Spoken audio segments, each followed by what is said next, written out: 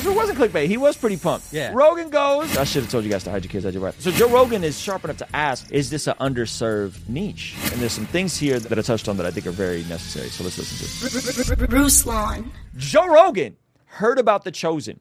And the title for this video says, Joe Rogan shocked by how many views The Chosen has. Now, first of all, those of you goobers that be coming for me talking about clickbait, no disrespect to whoever clipped this up because they made my life easier. But this title is clickbait, okay? He was not shocked, but it is interesting what is said here and the fact that he's hearing about it. And I think the precedent this sets for entertainment and specifically for Christians in media and entertainment. Well, even the fact that Christians can make a show so good that comedians are talking about it on the Joe Rogan podcast, Yes. the biggest podcast in the world, Yes. and not roasting it. Yes. And that is good. What if it becomes just like two giant movie studios? Yeah. You know, that's it. It's the only place you can get your movie made. So, but that's where there's a show called The Chosen. You heard of that? no.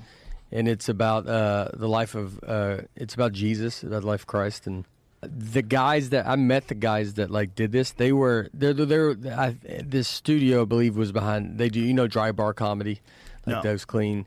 It was like on Facebook. So, first of all, shout out to him for bringing this up. It was like Shout out to Dallas Jenkins, Daryl Eves, all super cool guys.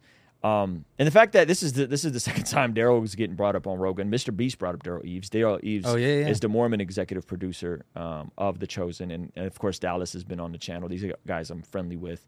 So I think this is super dope that this is even being brought up in this context. And there's some things here that I touched on that I think are very necessary. So let's listen to this. on Facebook, the ones that is all clean. They've been on Facebook, but this Chosen's that they made it's like through the roof how many people have watched this show. What is it about? Christ, and it was Jesus. I think it's through the perspective of the people. Most things are through Jesus' perspective, and this is through the like people that are around theirs perspective. I don't know a ton. I've only seen like a little. I haven't got to watch the whole thing, but it's got the views of it. It was. I think you can buy it on Holy Amazon shit. now. Look at But all they the just views. made their. So it wasn't clickbait. He was pretty pumped. Yeah. Rogan goes, holy crap, holy ish. I should have told you guys to hide your kids, hide your wife. He's pretty pumped. Yeah. Holy ish. Look at the views. 410. I don't even know how to say that number. 410,168,000 views. Number's Okay? so high, he don't even know how to say it. That's a lot, guys. That's a lot of views. And so Rogan is bugging out off of an episode, right? a trailer that only got 5 million views. This joint got almost 500 million views. Woo! 1 billion. A Billy. That's huge. Wow. That's huge. For context, a guy like The Professor, who is a friend of the channel, basketball legend. He's in a new documentary on Netflix, right? He has 5 million subscribers. For context, he's been on YouTube for 10 years. The Professor just cracked 1 billion views on YouTube. Wow. Okay? No way. So this is just the episodes. This isn't counting YouTube views. So just the episodes, they've locked in almost half of what the Professor has locked in his entirety on YouTube Absolutely. in the 4 or 5 years that The Chosen has been going. Yep. Let's play the rest of the Wow, video. that's nuts. And so they just went and they made an app called The Chosen, and you went to that app and you watched that show. And I believe it got, millions upon millions of views. And it's a series, and it was they did all the ad behind it. They did all the very word of mouth, but I think the ads and all that stuff behind it. And they just started this. There's like, that's their thing. They're The Chosen. And then it was an app, and you go watch that show there. That's wild. Then do you think that speaks to an opportunity Pause it. for Let's play anyone more. to do that with any kind of film, or do you think that speaks to like a lack of representation of like Christian films?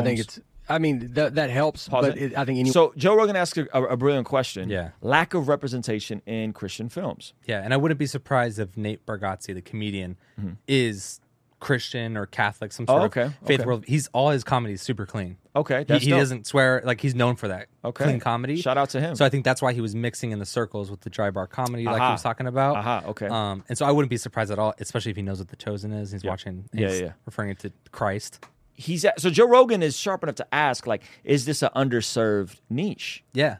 And especially since people don't really think of Christianity like that. In the secular market, it's viewed as something that is taboo. Christians are bigoted, yada, yada, yada.